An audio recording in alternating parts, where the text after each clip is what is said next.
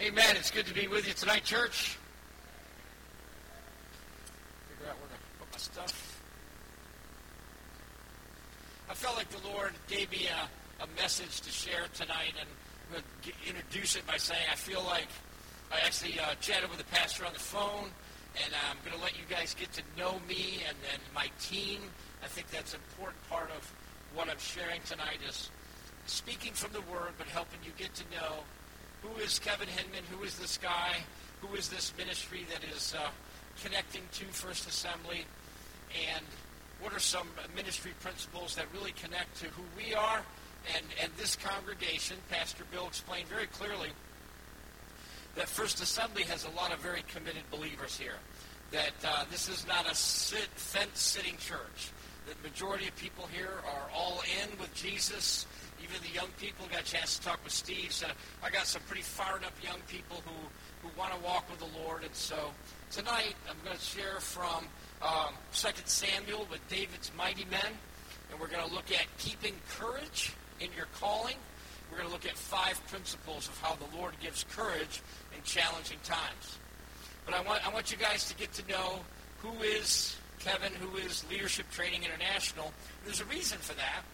We have come alongside and we're forming a partnership with First Assembly, and First Assembly is going to be using our leadership program here at the church, and we're going to come alongside you all and help you be not only a church that has a church-based leadership program, but that program is going to be a model for other churches throughout Florida. And we're very excited about that. We're very honored by that. We have spent the last 2 days immersed in meetings and discussions and prayer meetings. We met with the intercessors yesterday, and I have to say, I am a blessed man. I get to travel the country and the world doing what I do, and I don't know if we've ever had an embracing welcome that we have experienced through First Assembly anywhere, ever. And that's a big thing. So I'm going to share about David's mighty men, and I feel like the Lord has allowed me to bring my chief 3 of the mighty men are here in my presence tonight. And there's a reason why. What we do, what our ministry does, is we provide leadership development for the Great Commission. We train church and ministry leaders to be able to be better at what they do, be successful at church planning, be successful at sharing the gospel, expanding the kingdom, and we do it nationally, we do it internationally, and we actually also now have a business version so that we can get into closed countries, so that we can impact the marketplace. And among the team that is with me today, number 1, the missionary Terry Nutter, he oversees all of our growth overseas. He and his wife, Leanne, lived in Africa for years, assignments in Uganda, in Kenya, and Ghana. They are proven, field-tested missionaries, and they are going to come alongside the team here at First Assembly to hone you guys and help you be great at teaching this leadership program, and we are excited about that. Amen, huh? I have another of my mighty men, and he's actually my accountability partner. Mickey Salvant serves on the board. Mickey Salvant serves on the board of LTI, and he is kind of my sergeant of arms, my accountability partner, the watchdog, keeps me to behave, and has a big assignment. And he actually also helps us with the business version, and Mickey Salvant has come from Virginia to be here as well. Amen. And even though I've known these other 2 brothers 20-plus years, another guy has joined our team and has immediately become one of our mighty men. And he's one of your own. It's Dominic Rodriguez. And Dominic is going to be tasked with taking the ministry program across the U.S. Doesn't mean he won't go overseas, but his primary assignment is get other churches in the U.S. to use this program, and he's going to travel with Terry, follow Terry all over the globe, and help do training there. But Dominic's assignment is, number 1, help First Assembly site do excellently, and then also help other churches start the program. So in the context of having my own three mighty men in my presence, I thought, how fitting is it to share about David and his mighty men?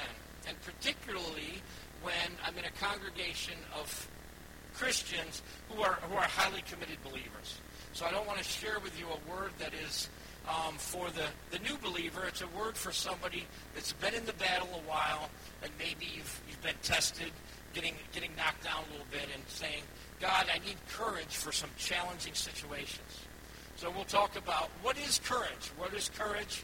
Very simply, courage is a quality within our inner being that enables you to be strong and steadfast in times of adversity and danger.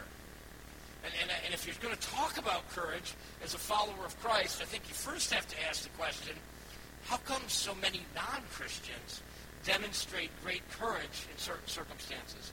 How can that be? People who are not followers of Christ are modeling sometimes phenomenal courage.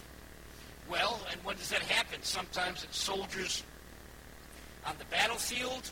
Sometimes it's mothers saving their children from disastrous situations. And unfortunately, it can even be terrorists strapping bombs to themselves.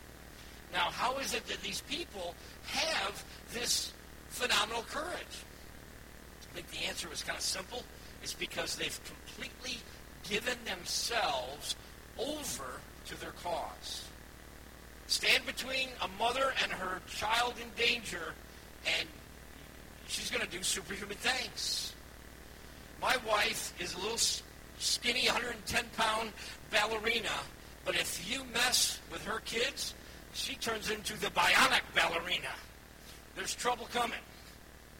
And why do soldiers do superhuman things? Because they've given themselves to their cause. Dominic, I'm sure you've seen that on the battlefield over and over and over again. I had an incredible privilege in my journey, I've had a business background. I worked for the government. When I worked for the government, our audience, our training audience was E-2 pilots, C-2 pilots. Those are Navy pilots. Sorry, Dominic. Those are not Air Force pilots. Those are Navy pilots. And then the package that they carried were SEAL Team 2 and 4 into Colombia. We would track the drug traffic. They'd find the cocaine factory. And SEALs would come in to light up the target, blow up the target, and I guess you'd use the word terminate the bad guys. And these men, not all Christians, but I've never seen anything like it. The level of courage and dying to self that these people live by. It is quite a testament. Some very committed followers of Christ, some just courageous men, but they live at a level of courage that challenged me. And so I want to get perspective on how can I encourage you to walk in that courage, and how can I walk in this courage? How can I get clarity in my life of courage? I would encourage you that a clarity of your calling will give you greater courage. So before I even dive into 2 Samuel, I would suggest 3 things are going to help you have a clarity of calling that will prepare you to live a life of courage for Christ. Number 1 is living with a sense of destiny. In other words, an eternal mindset. Who do you belong to? Where are you going? What were you born to do? What is your life purpose? When you have those things settled, and I would like to think I'm speaking to a lot of young people, when you know what you were born to do, it's easier to be bold. It's easier to take a stand. It's easier to have courage and say, I will not waver. You know, my favorite Proverbs, Proverbs 29:11. I know the plans I've made for you. Plans to prosper you. Plans for a great future. So if you live with a sense of destiny, if you know where you're going, courage comes easier. And then part 2 is the hard part.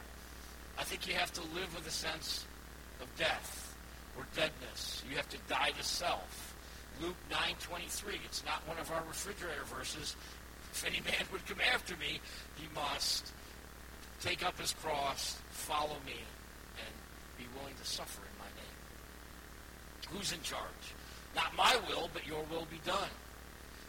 from John chapter 12, another one of my favorite verses. A grain of wheat must fall to the earth and die, or it remains alone. But if it dies, it bears much fruit.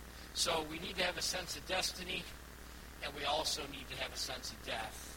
And then lastly, once you get there, then you just live by decisions. Choose this day who you will follow. Choose to pursue and not waver. Destiny with death leads to decisions, and then God can do phenomenal things through you to accomplish his purposes. Now that's just a preamble to say I want to talk about David's mighty men in 2 Samuel.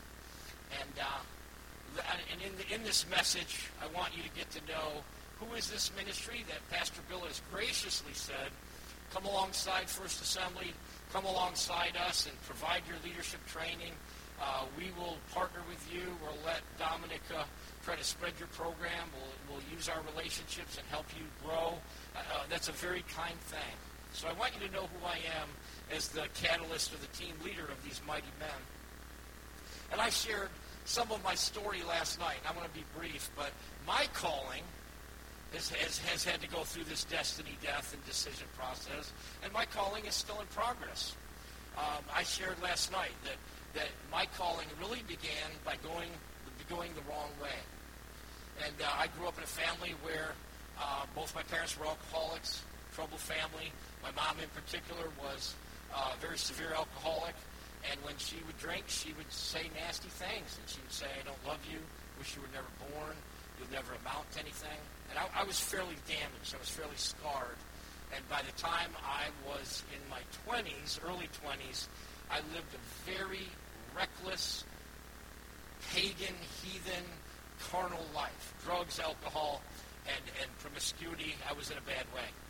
And that all kind of would come to a head. The story would reflect how my life was going. There was a particular night in 1979 when we found out that my dad was dying of cancer. And he was only given 4 months to live, and I was angry. My mom had been torturous. My dad had shielded me from that the best he could, and the one who had showed me the most unconditional love was about to die and be taken out, and I was angry. And so I lived a life that reflected a not caring and a harshness. And one night I was out drinking with my buddies, and we were going down the interstate up near the Canadian border, going west in the eastbound lane. We were going down the interstate the wrong way on the highway in a Shelby Cobra going 100 miles an hour, in and out of the cars. And I was the only guy out of 5 in the car that knew we were going the wrong way. And I can honestly say I did not care. I anticipated we're going to die in a fiery, headlong crash. And I was laughing. I was laughing in probably a very horrendous way. And the driver, a guy named Bobby Jarvis, says, "What are you laughing about?" And I said, "We're in the wrong lane." And he thought that meant that we were in the left lane but belonged in the right lane. So he puts his blinker on, moves over to the right lane, and I started laughing harder. And he said, "Why are you still laughing?" I said, "We're not in the wrong lane. We're on the wrong highway. We're all about to die." And when he realized we were going the wrong way, this was like Starsky and Hutch, the old-time show, he jumped the median at 100 miles an hour, and most cars don't survive that. Most people in cars don't survive that. And we jumped the median, we hit the other side, the car came sliding, and one of the guys passed out, 2 of the guys were crying, and I got out of the car, and this was my first encounter with God. And again, I grew up with no God background. I didn't know any Christians. And I got up, and I looked up in the sky, and I shouted, "Is this all there is? Is this it? I can't even die. I can't even get killed. What do you want from me?" And somehow, at that moment, I knew that God was alive and had a plan for my life.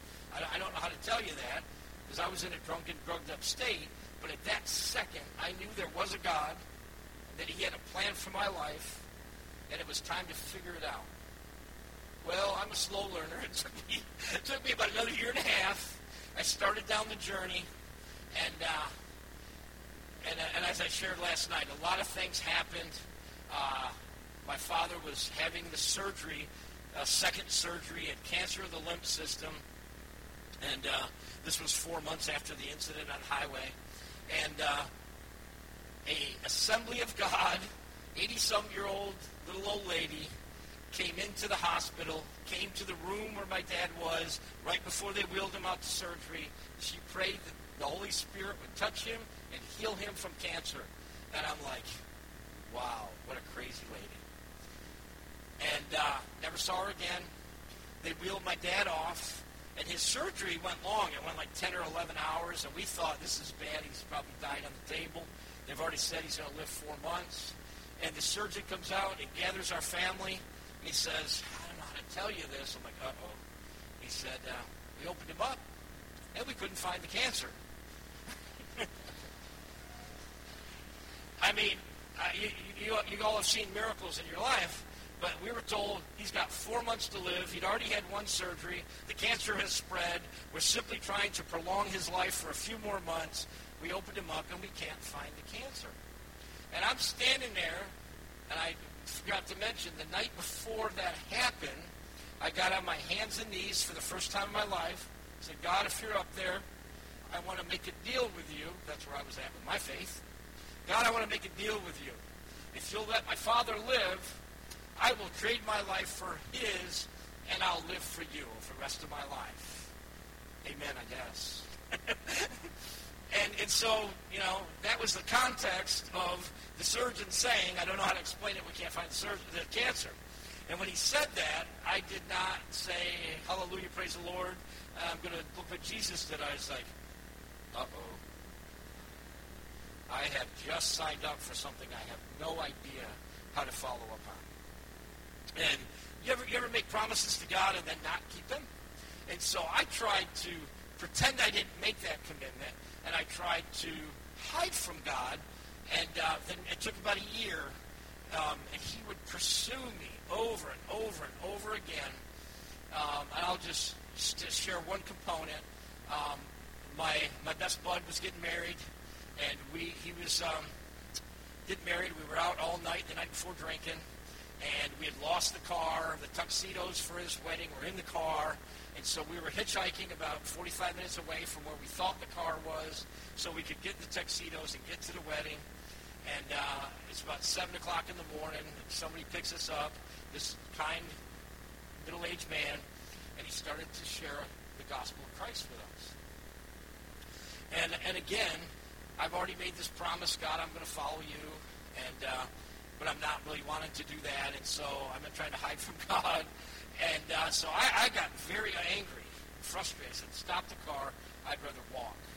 And, of course, my roommate, my best bud, was like, shut up, we need to ride. So we're arguing. And we pulled over. The man put his hand on my shoulder. He said, friend, I don't know what you're so angry about, but God is not responsible for what's happened. He loves you. He has a plan for your life. And I don't think I shared this last night. He looked into my eyes and he said, I am going to pray that you never forget this moment until you turn your life over to Jesus. And that really unnerved me. And I spit right in his face. And I said, you Christians make me sick. You need a crutch. You're weak. And I got out, stormed out of the car, and my roommate was like, what is wrong with you? You're an idiot. Because he didn't know all the background of what I was going through. And the next 6 months went by. I had a lot of places where people, strangers, witnessed to me. And then I came to a place where I was broken and I was ready to receive. I shared a bunch of the details last night, and I won't tonight. But I came to a place where I took a Bible and I held it up in the air. And I said, God, if you're up there, if you really exist, please tell me what to do. I don't know what to do. And I played Bible roulette. You ever played Bible roulette? I opened the Bible and I stuck my finger down and said, talk to me now. And I placed my finger on Romans 10:9 and 10. If you believe in your heart, Jesus is the Lord, confess with your lips, then you will be saved. And I was like, there it is. And I just said, okay, I'm believing in my heart now. And I'm literally yelling up to the sky. I'm confessing with my lips. Does this mean I'm saved? And I am here to tell you I felt like someone lifted a 500-pound weight off the back of my neck. Praise the Lord. And I knew that I knew that I knew that I was saved, and I knew that I knew that I knew that my future was always going to be connected to following Christ. And I was a newbie. I was brand new, wasn't church, didn't know how to be a Christian, didn't know how to go to church, and a lot of things had to happen for me to get discipled. And about 5 weeks later, I was ready to graduate. So I'm about to graduate from college, about to start my new life and whatever, and I knew that I wanted to follow Christ. And I said, God, I want to honor you with my life. I want to serve you. I think I knew 2 Bible verses for sure, and maybe 3. And I was literally thinking, I wonder if I should move to Africa and be a missionary right away. Wouldn't you like to have taken me under your wing, Terry? Because I was all over the place. And so I was praying fervently, God, show me what to do. The college I went to had a placement system that was awesome. You were guaranteed 5 job interviews, and they would bring the companies on campus and interview you. So if you didn't get hired within 5 strikes, you're bad, right? It's on you. And I almost blew it. I had burned through 4, and I was down to my 5th one. And General Electric had come on campus, and they were looking to hire people that had engineering degrees. I did not have an engineering degree. I had a business degree.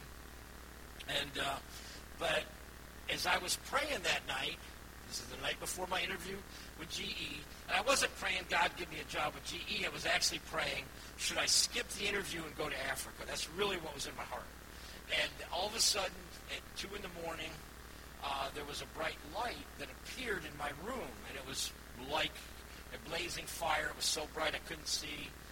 And then the Lord appeared to me, or sent an angel.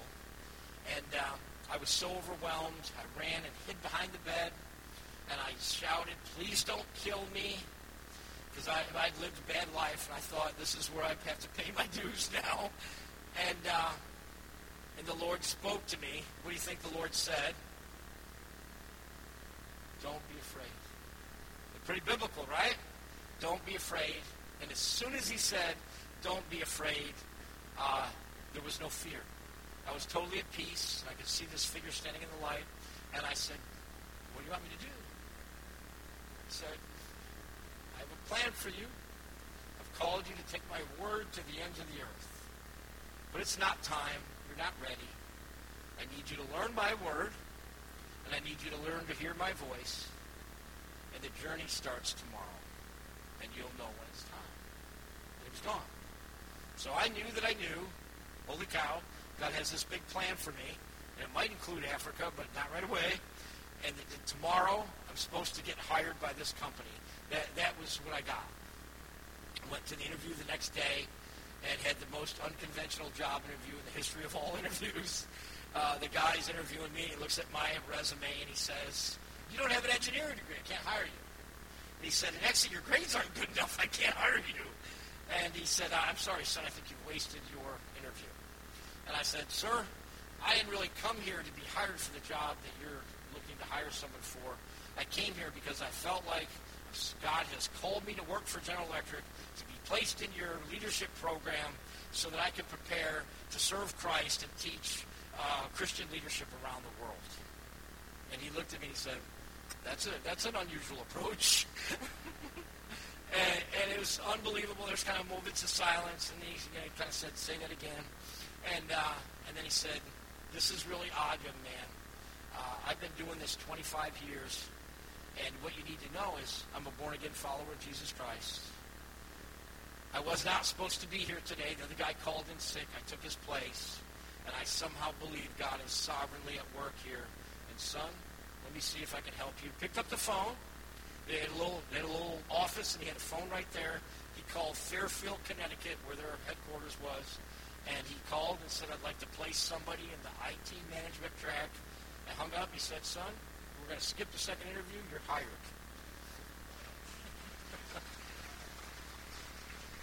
So my calling unfolded very quickly from there.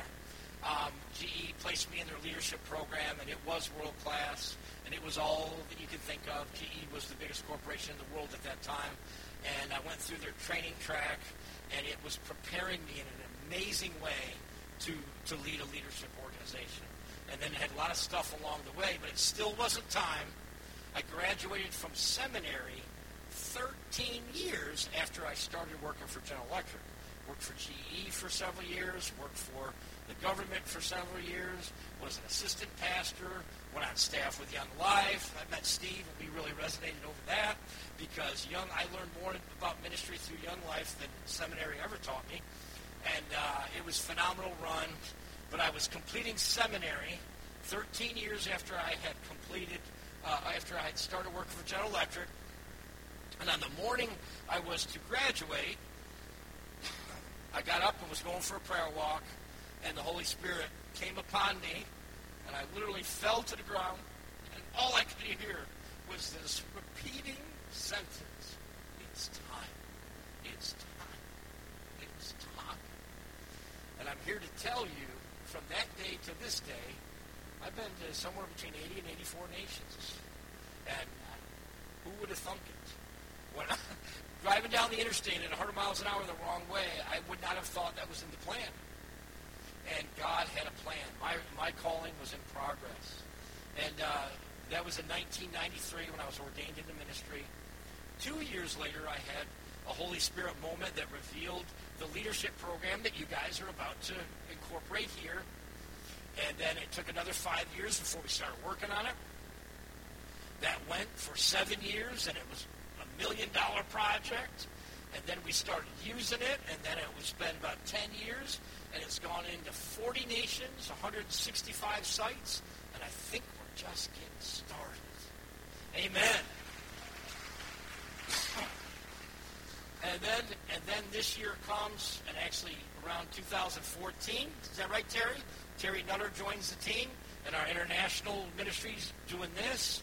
This year, Dominic Rodriguez is joining the team. Our domestic ministry is about to do this. Is that right, Dominic? And my calling, just like you, is still in progress. And the best is yet to come. And I'm excited about it. But in our callings, as we're walking the walk, there are going to be moments when we need God to give us great courage. Because it's not going to be easy. We're going to have setbacks. And whether you're 8 to 80, if you're a Christian, challenges are going to come. And we're going to need to say, God, give me courage right now. So I want to look at 2 Samuel 23 to verses 8 through 23 and look at 5 instances when God imparts great courage to his servant. And in this case, the servants are David's mighty men. So we're going to see 5 times when God pours out great courage, when we face overwhelming odds, when we feel totally exhausted. Anybody here feel totally exhausted? Yeah, that's a common one, isn't it? That's a big one. I sat with a dear sister today who served us lunch. You here today? And as you shared what you went through and what your husband, Billy Ray, went through, those are times when I'll bet you were totally exhausted and needed God to give you courage while your mate was dying and there was nothing you could do about it. We'll see God gives courage. When we stand alone, anybody ever have to stand alone in the face of non-Christian persecution? Oh, yeah. When we face tremendous risk, or one of the challenging ones, when there's no reward in it for us, when there's no reward for doing the right thing. And to me, that one comes hard. The only one looking is God. You don't have to do this, but taking a stand for righteousness, as you've explained, we're in this church because somebody took a stand for righteousness, right? The other people are not here anymore because they took a stand for righteousness. There was no reward in it for them, but God is still at work. So we're going to look at 5 instances when God gives great courage. And first is in 23:8. When we're facing overwhelming odds. These are the names of David's mighty men. Josheb, Basheth, Zabeth, that's a shot at that name. a Tekomonite, who was chief of the three. He raised his spear against 800 men, whom he killed in one encounter. Overwhelming odds, 800 to 1. He defeated 800 men by himself. He demonstrated courage in the face of supernatural, overwhelming odds. God uses people who make courageous decisions and face overwhelming odds. They tend to become his leaders. When you take a stand in the face of overwhelming odds, God will raise you up, and he'll get you through circumstances that seem impossible. That's been part of my journey. We started this ministry back in 92. I had a founding partner who's a dear brother in Christ. He had written a discipleship curriculum that we were using. We edited it. We revised it. We put that into 48 little courses, and we raised $500,000, translated that in 8 languages, and that went all over the world. Yet my vision was to create a leadership curriculum. The first curriculum was more of a discipleship curriculum, and we just did not see the same about that. And John left to go do his own thing, took that product with him, took half of our donor base with him, and in the year 2000, after starting a ministry in 1992, we were starting over again day one, with half the resources, with no training program, and just a vision to create a leadership tool. Can you guys relate to that? Sometimes you're starting all over again, and you're wondering, gee, God, I've been faithful for a long time, but this is square one again. And that's where we were. And then 2008 comes. I think you all were probably touched by it with the way we were. Our ministry was heavily funded by some major donors. 2008 came, and we lost another 50% of our funding base. So we were working at what was 25% of the financial base we had back a decade earlier. And then we were challenged, what I would call by overwhelming odds. And Mickey walked me through this one, and he will be my brother forever and ever for it. The actual head of the U.S. Navy, retired, came to us and said, I see so much potential in this leadership program you've created that I would like to go into partnership with you and create a business version and use it across the nation and around the world. It's going to be a giant multi-million-dollar thing. And it sounded too good to be true. And it was too good to be true. There was only one problem. He wanted to own it, and we would work for him. And I think he wanted 85%, and we would get 15%. And Mickey, among a couple other dear brothers, said, this is your birthright, brother. Don't give it away. And it was overwhelming odds. And 2 of our board members, and this is what leadership is like, they said, no, this is God's answer. It's his provision for our future. And some of our best board members went out the door and left because we didn't take the deal. And so we had lost our founding partner in the first tool we had created. We had hit by the financial crisis, and then 3 of our best board members left, and we're going, hey, God, are you still watching? Are you still there? Do you still think this is a viable ministry? And then the Lord intervened, and the Lord began to do things like bring Terry Nutter onto the team, like a local bank in our area, $7.7 billion bank, came to us and said, we too see value in what the Admiral saw value in, and we would like to fund the creation of a business version. However, we don't want to own it. We'll let you own it, and we'll pay you to use it. And that became the kernel of what has become a marketplace leadership curriculum, professional development curriculum that we are now rapidly expanding in many places. And the message I learned in the face of overwhelming odds is, don't quit. If you don't give up, you'll reap a harvest. Very, very simple. In times of overwhelming odds, the Lord will give you courage. And another very pivotal thing was after the bank had sponsored the creation of it, we said, Lord, we just need one new customer that will see this.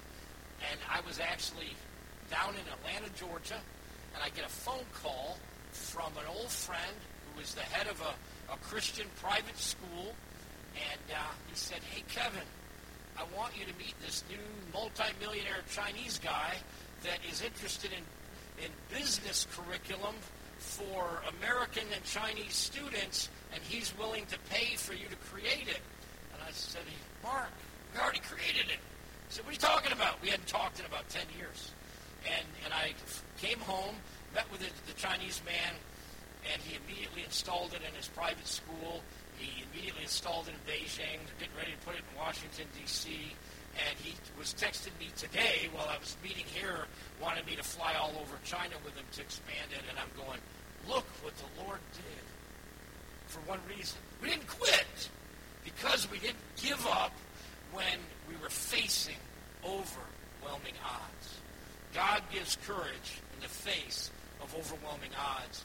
And I firmly, firmly believe that Dominic Rodriguez joining our team to serve you all and help us expand it is part of that overwhelming favor that God has given us for not giving up and for waiting on Him. Dominic and I had a similar same mentor, a man named George Myers, he and his wife, dear people, missionaries with Go to Nations. They're right here in Jacksonville. And Dominic and I were both mentored by this couple. And they were kind of doing the Christian matchmaking thing, saying, there's this guy named Dominic you need to meet. He's kind of like you, short, squatty body, kind of an alpha dog, kind of a crazy man, talks too much, but we love him anyway. And I'm like, my wife's like, hey, he's talking about you. And so Dominic and I met, and 2 months later we are working together, and praise the Lord. But in the face of overwhelming odds, God intervenes and gives courage so that you'll reap harvest if you don't give up. Amen? Let's look at the next principle. God gives courage when we feel totally exhausted. Next to him, that was Joshua. Next to him was Eleazar, the son of Dodai, the Ahite. As one of the three mighty men, he was with David when they taunted the Philistines gathered at Pas Dammim for battle. Then the men of Israel retreated. I think that's another story itself. But he stood his ground and struck down the Philistines till his hand grew tired and froze to his sword. The Lord brought about a great victory that day. The troops returned to Eleazar, but only to strip the dead. They showed up when the war was over and they could get the rewards. Eleazar stood his ground and fought until he was so tired his hand was stuck to his sword. So in the face of extreme fatigue, he continued until the Lord gave him victory.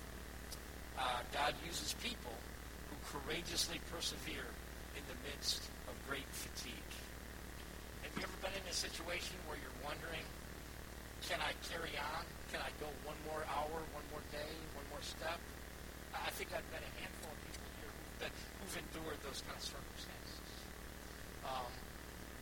30 years ago, and I've always been into mentoring. I love mentoring. I particularly love mentoring young men of God who want to walk with the Lord. And there was this guy I was mentoring. He was actually captain of the Liberty University football team. He was a macho dude. And he and I were backpacking, and what I was particularly mentoring him on that backpacking trip was learning to hear the Holy Spirit and to participate in spiritual warfare. That was all new to him. He'd just been filled with the Holy Spirit, and he wanted to learn how to engage in spiritual warfare and how to hear the voice of the Holy Spirit and know what to do. So we were just backpacking in the Shenandoah Mountains, having a wonderful time talking about the things of God, and we hiked up to the side of the highest peak in the park, and there was this beautiful waterfall, White Oak Canyon Trail, beautiful waterfalls that fell 90 feet, cascaded down 3 tiers. And while we're standing there watching the sunset, just having a cool time, we saw a man on the other side taking a picture, and he stumbled and fell into the water and went over that waterfall. 90 feet. Boom, boom, boom. And I turned to Keith and I said, oh my gosh, we just watched a man die. And all of a sudden, we heard an ungodly screaming. His girlfriend was with him, and she was screaming, please help, help, oh my God, he's going to die. And we went scurrying down the side of that ravine, and she got down there before we did. I don't know how she did it, because he had fallen in the water, and the current carried him, and then he fell. How she got down there, I do not understand. And we got down there, and she was just screaming this horrible sound. And we got down there, and I'll just tell you what, the Holy Spirit came over me, because she was screaming, help me! Can you help me? Will anybody help me? And I said, don't worry, God's in charge. He's going to heal him. He's going to live. She looked at me and went, is there anybody else with you? I'm not kidding you. And and I looked at her and I went, no, really. God is about to do a miracle. I believe it. I know it. And she's like, well, how do you know? Well, we're Christians. We believe in the power of God to heal, and God's going to heal your boyfriend. And while we're saying that, the water in the pool at the bottom of that waterfall was turning red from the blood coming out of his head. He had broken his skull wide open, and his hip was shattered, his bones were sticking out the side. It was bad. And I leaned over and put my hand on his brain and the flesh wound and screamed, in the name of Jesus, live! And the bleeding stopped right then. The bleeding stopped. And I looked up, I looked at my friend Keith, and I literally said this, did you see that? Did you see that? And she's like, hey fellas, what are we going to do now?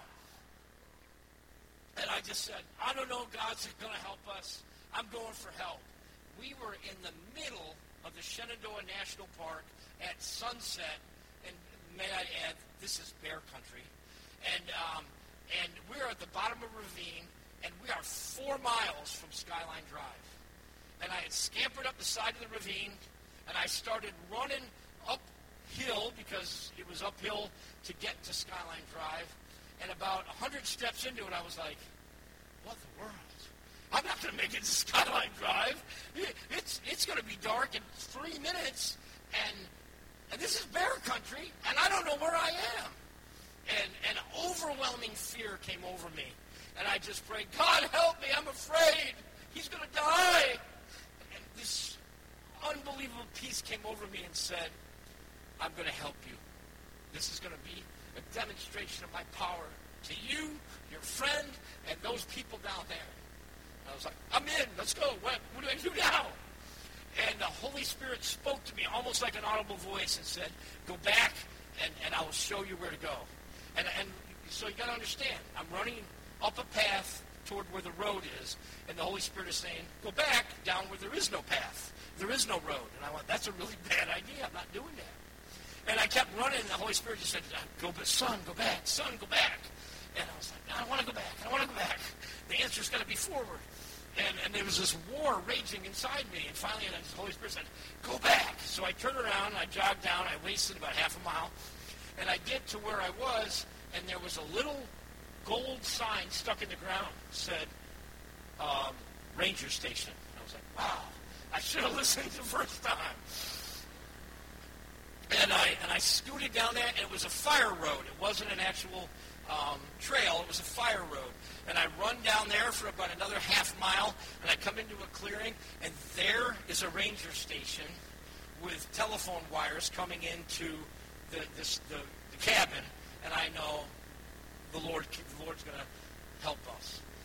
But unfortunately, I get there, and the doors are bolted. The windows have iron bars on them, and I'm tugging on them, and I can't get in. And I just stood back, and I said, God, help me. I took a log, and I tried to smash the door. I couldn't get in. And the Lord said, learn to use my power. I was like, okay. And the Lord is speaking to me. He said, kick the door. So I stepped back, I kicked the door, and the door came off the hinges, was on the floor, and I was inside the cabin. That happened.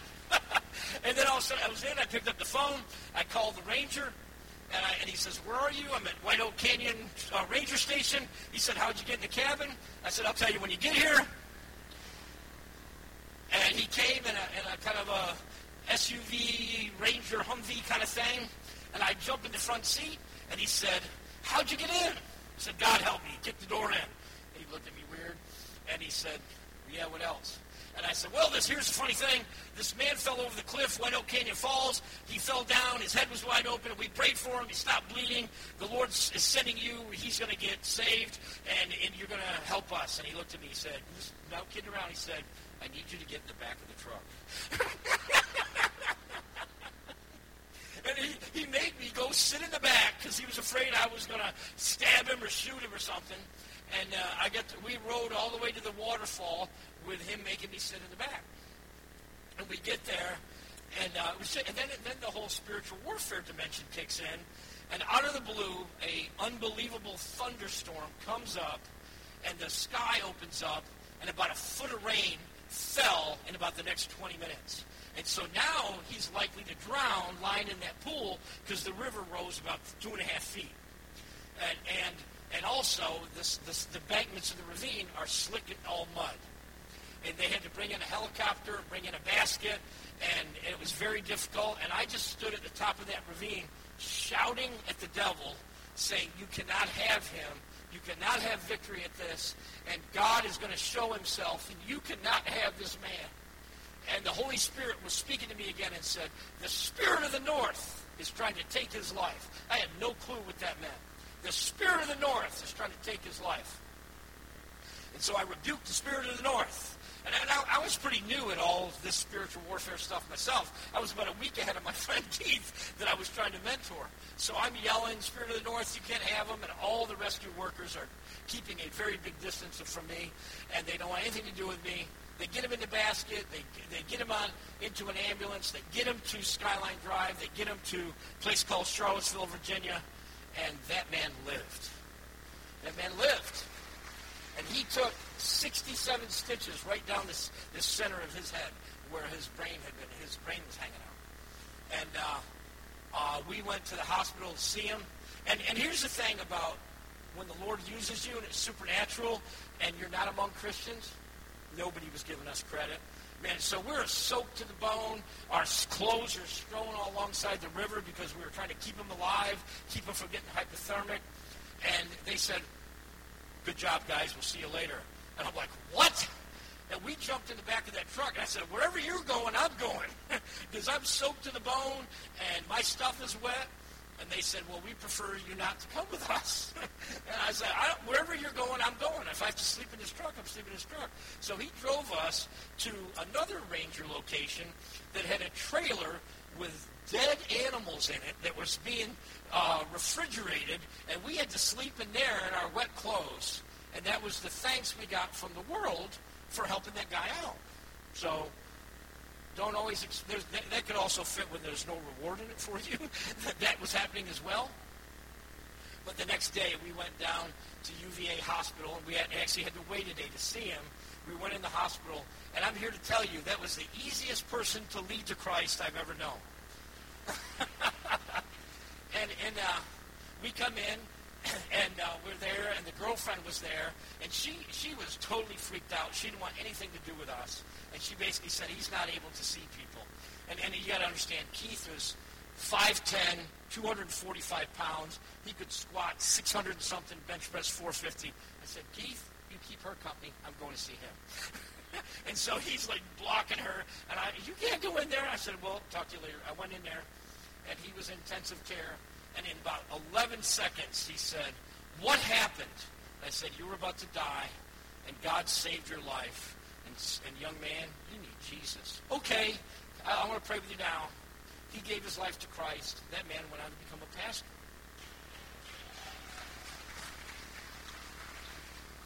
But here's the thing. They were from the middle of Canada. They were from the north. And they went back up to Canada. They soon broke up, too. She didn't want to be with him anymore. And he went on to become a pastor.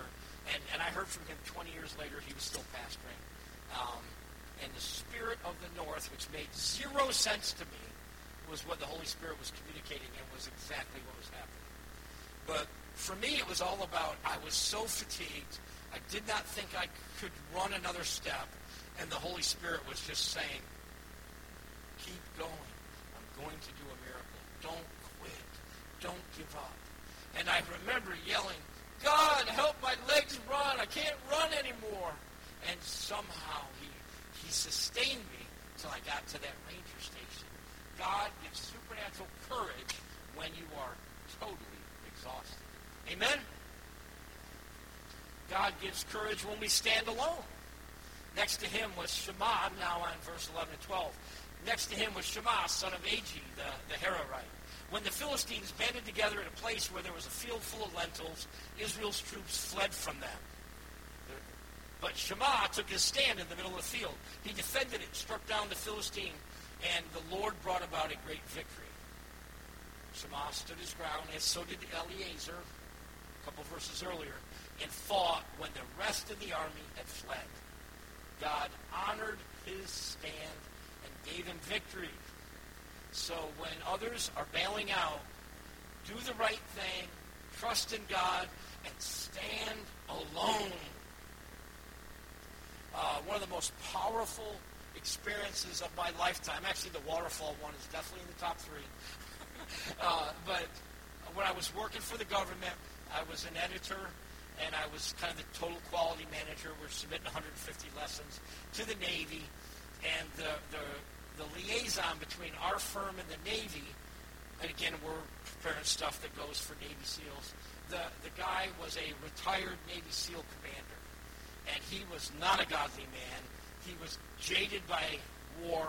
He had other world religious views. He hated Christians, and he was, I'm just going to say it, he was vile.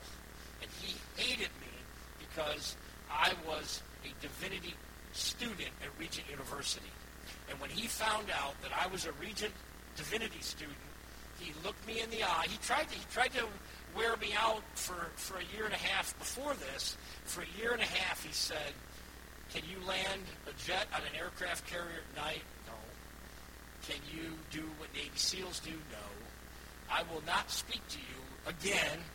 You will have to always bring either a Navy SEAL with you and speak and have me speak through that man, or bring a Navy pilot, and I will only let you speak to me through an interpreter because you don't belong in the job here. It was very humiliating. But I knew that this job was preparing me for ministry. I had a real keen sense that the Lord was preparing me to write curriculum for the body of Christ. So I took it, and after a year and a half, he finally figured out this little stubborn idiot's not going to quit. He is not going to give up. And then he announced to me through an interpreter, through an English-speaking interpreter who was a pilot, tell him this: I'm going to start rejecting every lesson that this guy submits until his company fires him. And I went back to my boss, and I explained to him what had just happened. And my boss, who was a godly Christian man, I love him to this day, he said, Kevin, I can't help you. His rank, his pay grade is above all of ours. He's a GS-14. And I can't undo this. If he said he's going to fire you and he stays in position, I can't help you. We will probably have to let you go. Now, the only thing different in this story versus Shema and standing alone was he at least was willing to pray with me about God's intervention. So himself and another brother that worked there, we went to the chapel and we cried out to God. Now, I prayed very specifically. I didn't pray harm on this guy, Rick, but I cried out, God, I'm asking you to touch his heart. I'm asking you to change his heart. God, I'm asking you to intervene and touch his heart so I can keep this job and that you will prepare me for ultimately my destiny.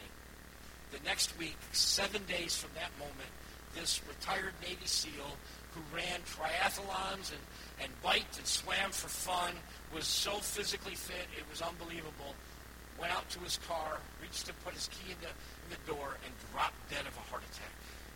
Dropped dead in the parking lot, dead before he hit the ground.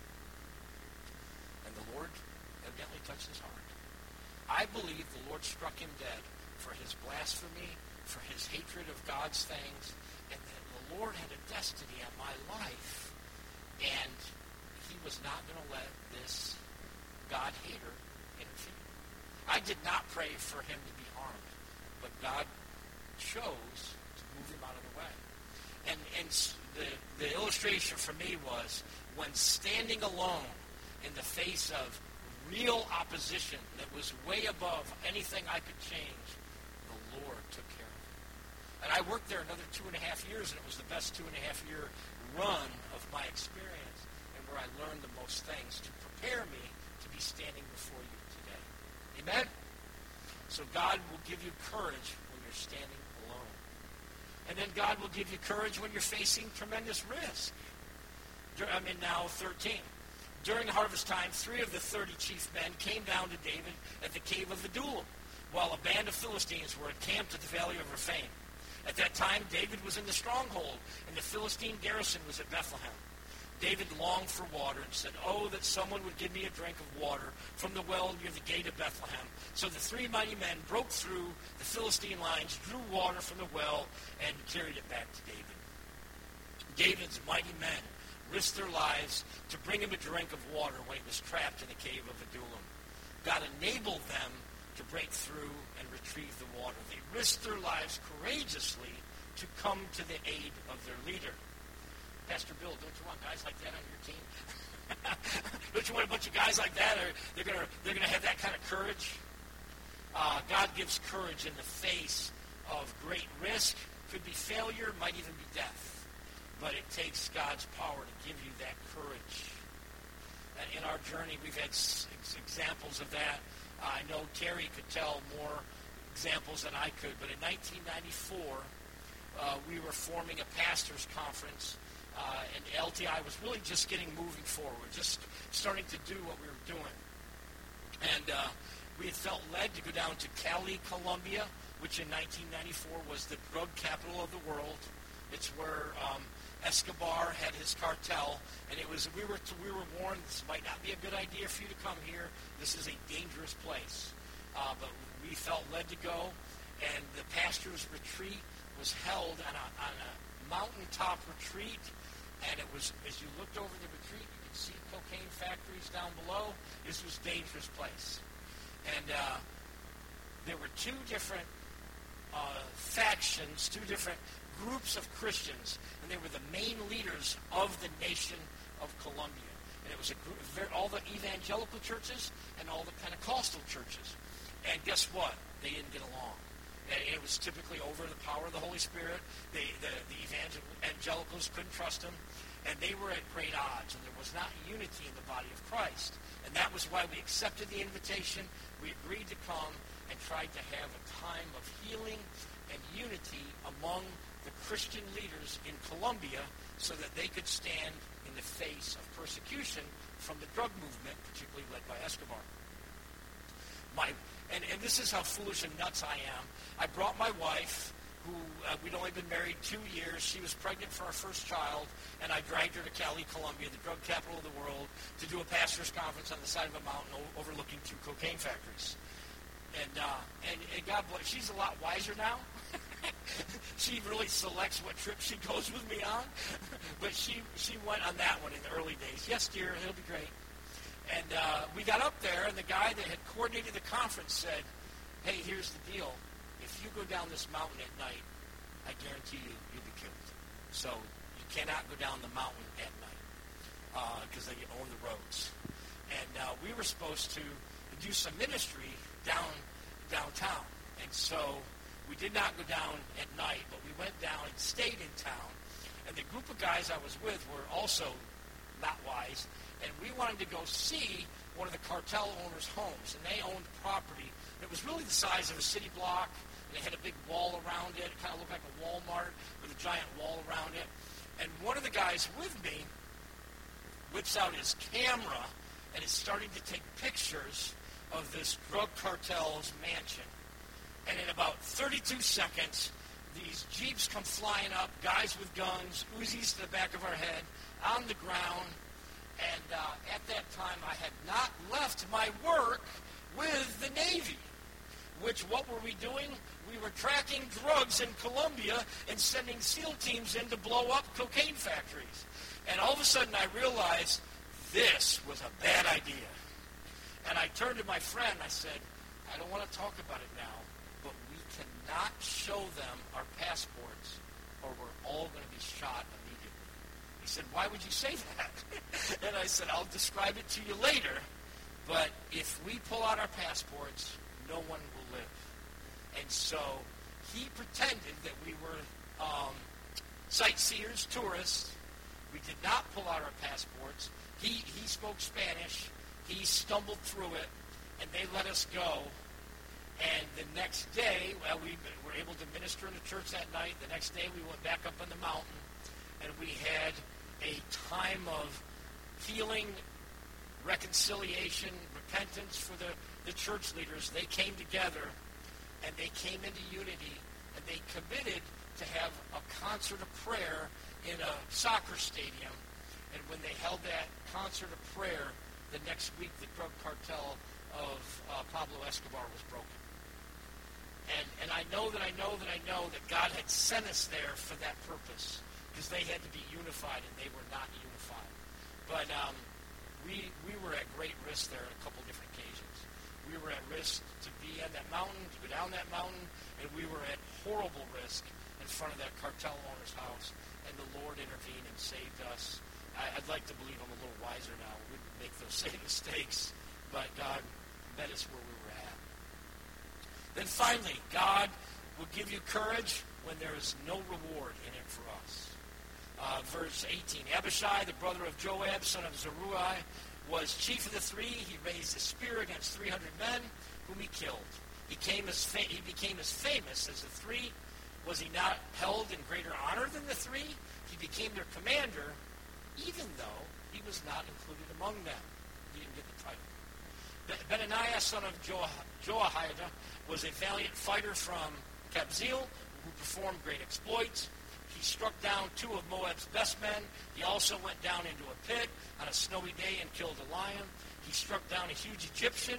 Although the Egyptian had a spear in his hand, Benaniah went against him with a club. He snatched the spear from the Egyptian's hand and killed him with his own spear. Such were the exploits of Benaniah, son of Jehoiada. He too was famous as the 3 mighty men. He was held in greater honor than any of the 30, but he was not included among the 3. And David put him in charge of the bodyguard. 2 instances where there wasn't reward in it for the people who did the great exploits. And now, there are times in our lives where there's no reward in it, but we just have to do the right thing. That we just need to be courageous and do the right thing, because that's what God would expect of us. This example shows us to ask God for courage in the face of no reward, and trust that he will see you through it. And my last example from my own journey, I remember my first start in full-time ministry. I was working for a pastor as the youth pastor and associate pastor, and we were seeing a great revival. We'd seen hundreds of teenagers come to Christ, and the pastor was probably the most intelligent man I've ever been around. I looked up to him like a spiritual father. He had an MBA, he had a doctorate in chemical engineering, he had a professional degree in counseling, he had several engineering degrees, and he was brilliant, and he was a full gospel guy. And he was counseling, marriage counseling at the church. And he always kept a little security alarm on his office that always was a little red flag for me why he would do that, particularly when he had ladies, women in the church in his office. And one day I needed to talk to him, and without thinking, just pulled on the door, the alarm bell was off, and I was in the door, and there he was in a sex act. And he looked at me, as evil and cool as I've ever seen, and said, what are you going to do about it? And I was completely unnerved. And I simply said, we're going to call an elders league meeting and talk about this. And he said, okay, why don't you do that? And before I could make that call, he called them and told a different story. And I arrived at the elders meeting. It took 24 hours for them all to be together. And we came in, and I'm bawling my eyes out. This was a man I'd looked up to like a dad in the faith. I didn't have a box to put it in, and I was crying. The pastor was having sex with this lady, and I just want to make you aware I'm an eyewitness to it. And they turned to him and they said, "Doctor, what's your response?" And he sighs and says, "I treat him like a son. I give him his first ministry job. makes up stories like this? I think he wants my job. And I'm going to let you guys decide what to do. I got fired that day. I got let go for telling the truth without sin. There was no reward in that proclamation. And so I was devastated. And I ended up, at this juncture in time, I've got 3 master's degrees. I've got General Electric's leadership diploma hanging in my office. And I had to take the only job I could find, and I'm loading boxes in a UPS truck. I'm in the bottom of an 18-wheeler loading boxes in a UPS truck, and I'm looking up, God, what are you doing? Where were you? And I'll be darned, the Holy Spirit spoke to me as clear as a bell in that 18-wheeler wheel well. The Lord said, I'm calling you to do something about it. I'm calling you to birth a ministry that stands for integrity and character. You need to make a difference among church leaders and stop complaining. And LTI, our ministry, was born in the bottom of that 18-wheeler truck. And I had to go through that to get a clarity on where I was going. And so I had to, have that very painful experience of having no reward for doing the right thing at the time, but God was clearly in charge and clearly working. Especially you young guys, young ladies. Do the right thing all the time, no matter what. And God will work out the circumstances. He will work it out eventually.